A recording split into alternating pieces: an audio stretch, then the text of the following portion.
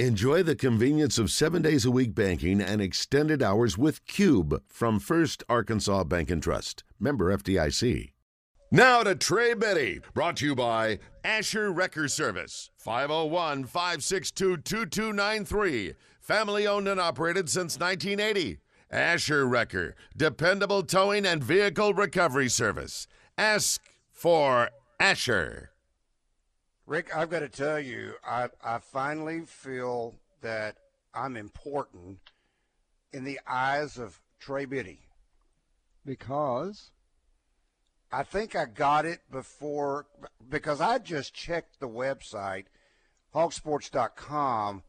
It seemed like just minutes before Trey sent this to me. Yeah. And then, bang, I get it as a text message, as a link on my text message. Yeah. And it was Trey's depth chart. Wow. I actually felt, man, I must be somewhat important. Now, I didn't get at least I don't think I did. I did not get the scholarship distribution. I didn't get that. But I still feel so honored, Trey. Thank you.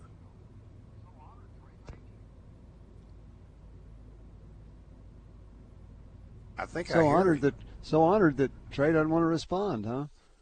Maybe Trey thought it was a mistake and he didn't mean to. Deep. Well, hey, you can go over the depth chart if you'd like to. Before we get okay, let's do this. Let's get to Big Keith real quick, and hopefully we'll get Trey here in a moment. Okay. Big Keith, good afternoon. Big Keith up in the hole. What up, Rick Schaefer? Good for you, Keith. What up, Randy Rainwater? How you guys doing? Doing great. How about you, Keith? Man, I'm doing wonderful. I think you got Trey speechless there. You know. Could be, yeah. That might be the only time I've ever had him speechless, but anyway, yeah. Randy, I don't know what happened, Randy, but it bumped me off for a second, but I'm back. There he is. There he is. All right. Go ahead and put me on hold if you need to go over some stuff with him first. I'll wait. Okay, let's do that. I heard everything you were saying about the depth chart. Do what? I'm sorry, Trey. Go ahead. I heard everything you were saying up to about probably when you were coming to me. Okay. Well, I just want to tell you thank you. I feel quite honored that. You're welcome. I feel bad for the tree that you printed off, though. It was 19 pages. Well, actually, on my printer, it came out to be 20 pages. So, 20, is that right? 20. Yeah. Well, I almost didn't print I saw Randy, I saw a Progressive commercial that, those Progressive commercials that don't turn into your parents? Yeah. Yeah, I saw one that made me think of you the other day, and it was don't print off the internet. Yeah, I saw that commercial the other day. Even you got a chuckle even from my wife when they said that particular line. A couple of questions did pop up once I started investigating it, and that was at the running back spot, and I'm only guessing this because of injury. Otherwise, Dominic Johnson would have been number one. Raheem Sanders, Rocket Sanders, would have been number two. But that, again, based off of the injury, Dominic Johnson missing all of spring ball. Yeah, that's what it came down to for me. I think that Dominic is the more proven overall running back, the more polished. I think he's the best running back on the team. I also think very highly of Rocket Sanders. I think the coaches do too. I think they look at him as his potential upside with, just having played running back for about a year. He did a little bit in high school, but not very much, but it was primarily a wide receiver. So that's what it came down to, just Dominic coming off of injury and Sanders having been there most of the spring. He missed a little bit of time with a concussion, but most of the spring he was there. So there's a few things that I did maybe to generate a little bit of discussion, but there are also things that I kind of think right now might come true. Well, I'm going to give you another. It's not a post spring depth chart, because post spring depth chart, you use spring for all kinds of different things. You can use it. You can just fabricate the idea that there's competition at a spot when people know there really isn't. You can there's things that coaches do to probably ward off players from entering the transfer portal.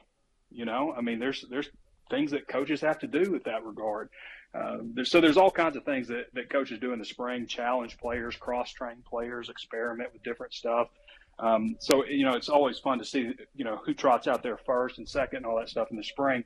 But this is a game one projected depth chart. This is how I think that they might take the field against Cincinnati on September 3rd. So just to clarify, it's not just this is how things work coming out of the spring.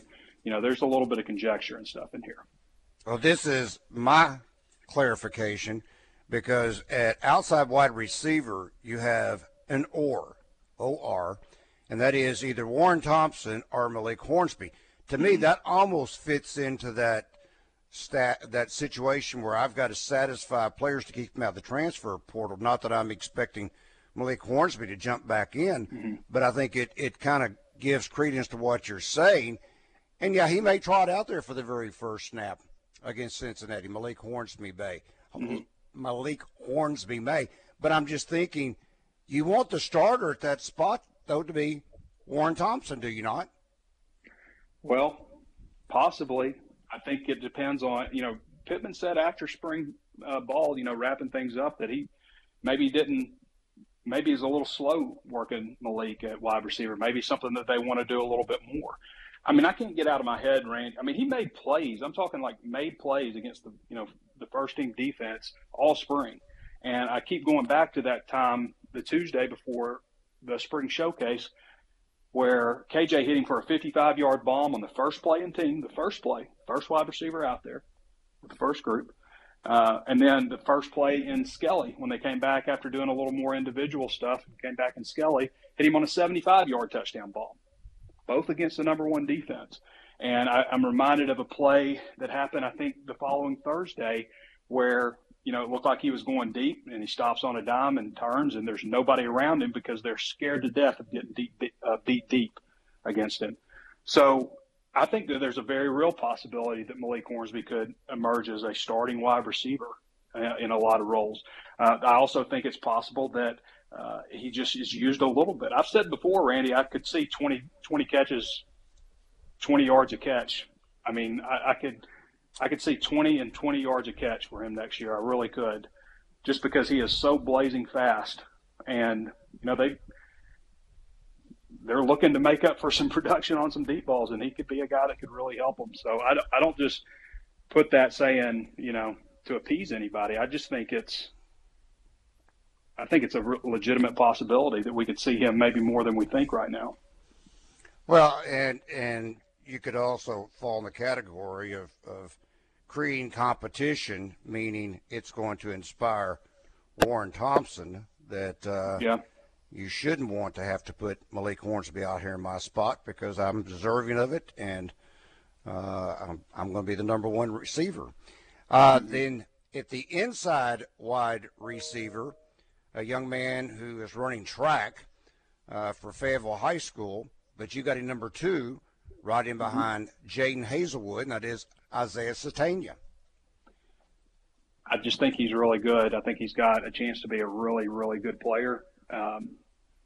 Bryce Stevens, the only thing that concerns me with Bryce Stevens is I see him drop the ball a little too much to make me comfortable. That's the only thing. He's got speed. He's got, good for his size also, really good speed, quickness, all those things. But he caught so many passes. I know it's high school, but he caught so many passes last year. He's so strong in track and field, his jumping and his speed and all that stuff are legit. And it's not like, he wasn't there for the spring. I saw him there at practices. I saw him there at least once. I remember seeing him. But I mean, he's right down the road at Fayetteville High School, so it's not like he's a long way away. To me, I just think that when everything shakes out, we'll see them travel 7 wide receivers, probably, maybe 8, because you would include Hornsby in that.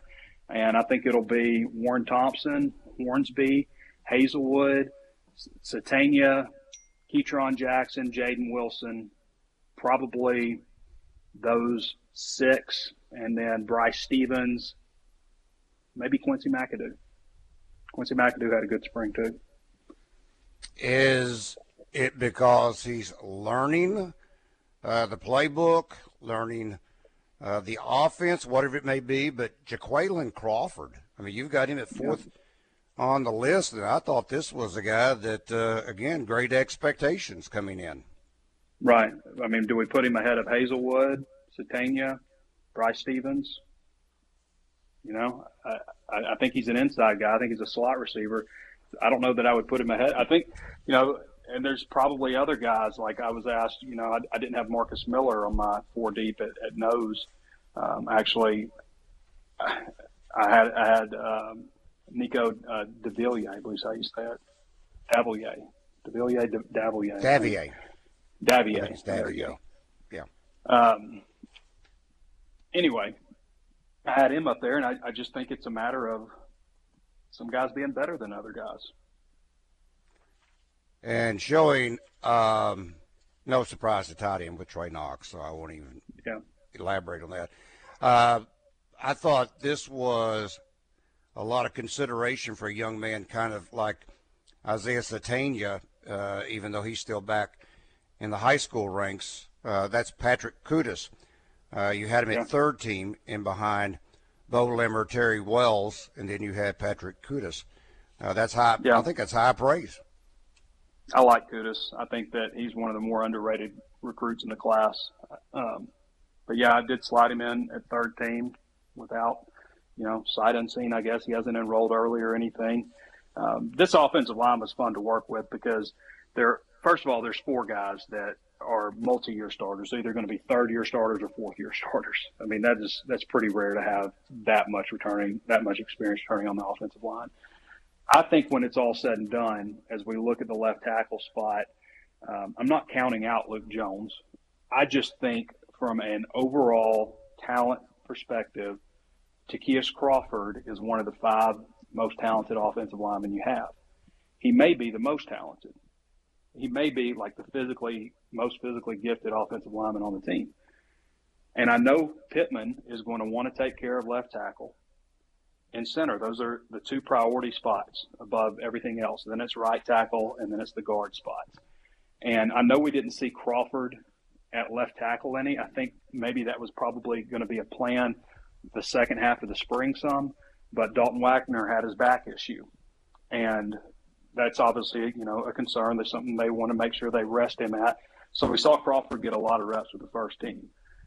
And I think that probably impressed the coaches. I know it did. And I think that when we get to fall camp, we're going to see Crawford get some action at left tackle, like was probably planned initially, unless they're still concerned about Wagner's back. So I think Crawford ends up starting at right tackle or left tackle when everything shakes out and everything's said and done. I also wouldn't count out Brady Latham in there. I could see them mixing some things up and, you know, saying, hey, Latham's maybe the guy that knows this more inside and out than anybody. Let's try him there. You know, he's worked every spot basically. So, but I think when all said and done, you want to get your best 5 out there. I think it's Crawford, Latham, Stromberg, Limmer, and Dalton Wagner. Hard to argue. And I like Amarian Harris and Andrew Chamblee also. I like all those freshman offensive linemen. They brought 4 of them in, but I like all those guys. And you know, if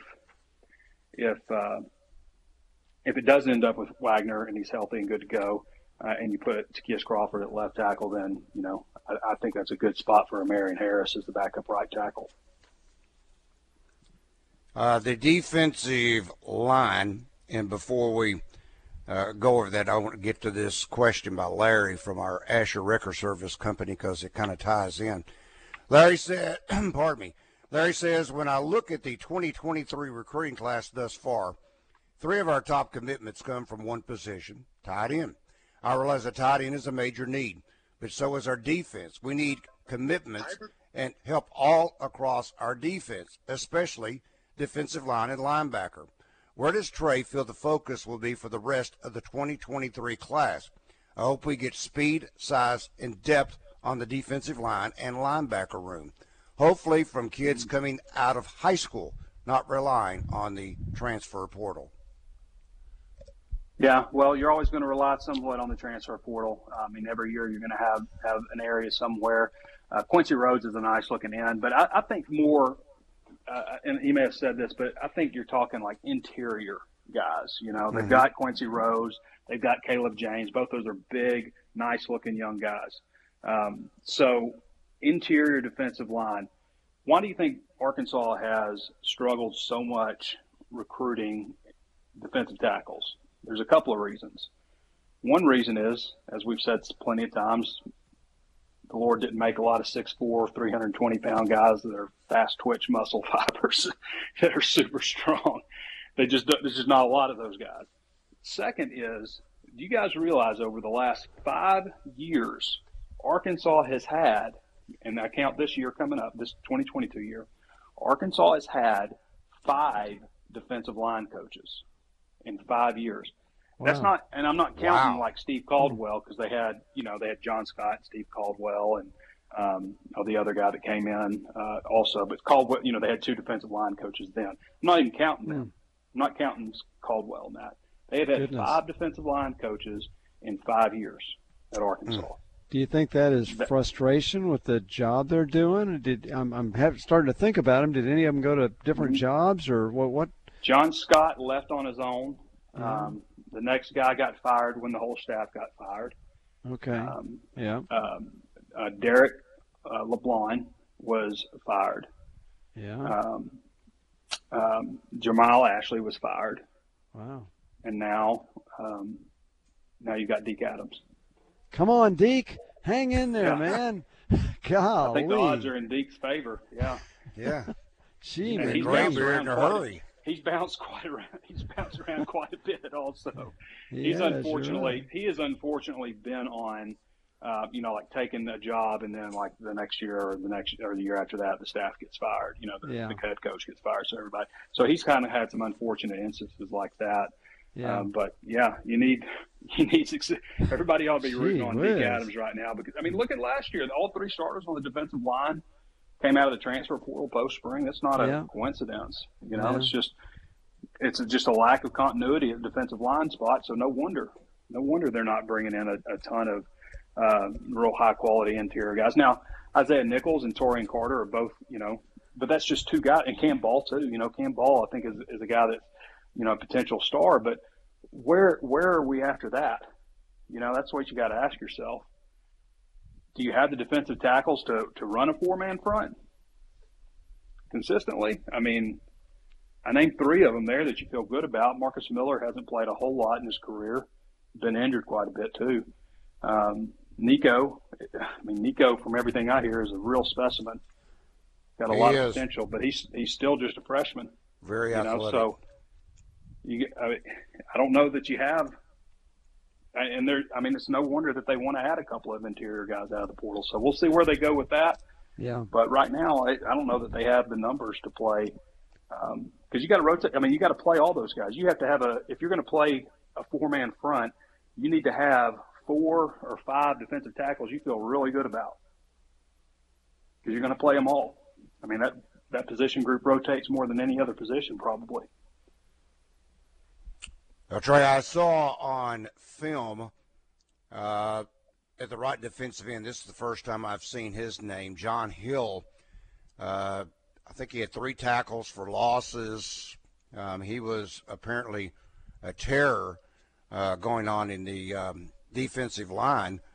I realize he was going up against second and third teamers, but nevertheless, he's a new addition.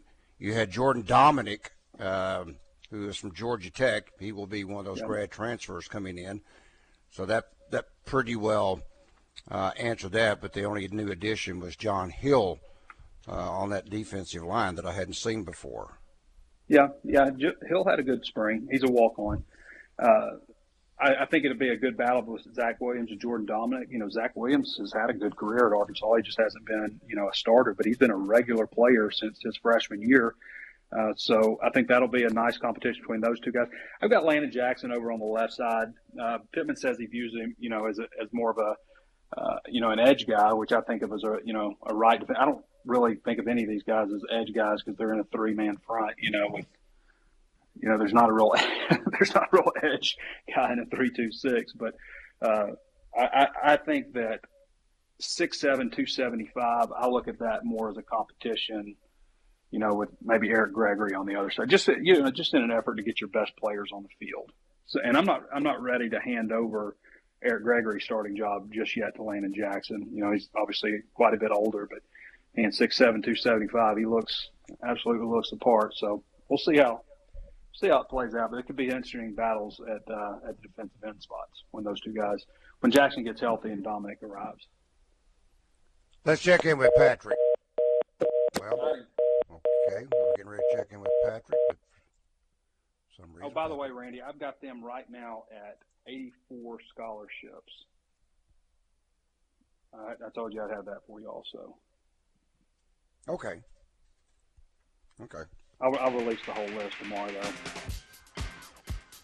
though. Okay, well, I hear the music. We're out of time for the rest of it, but it pretty well all fits as you've been putting forth most of them.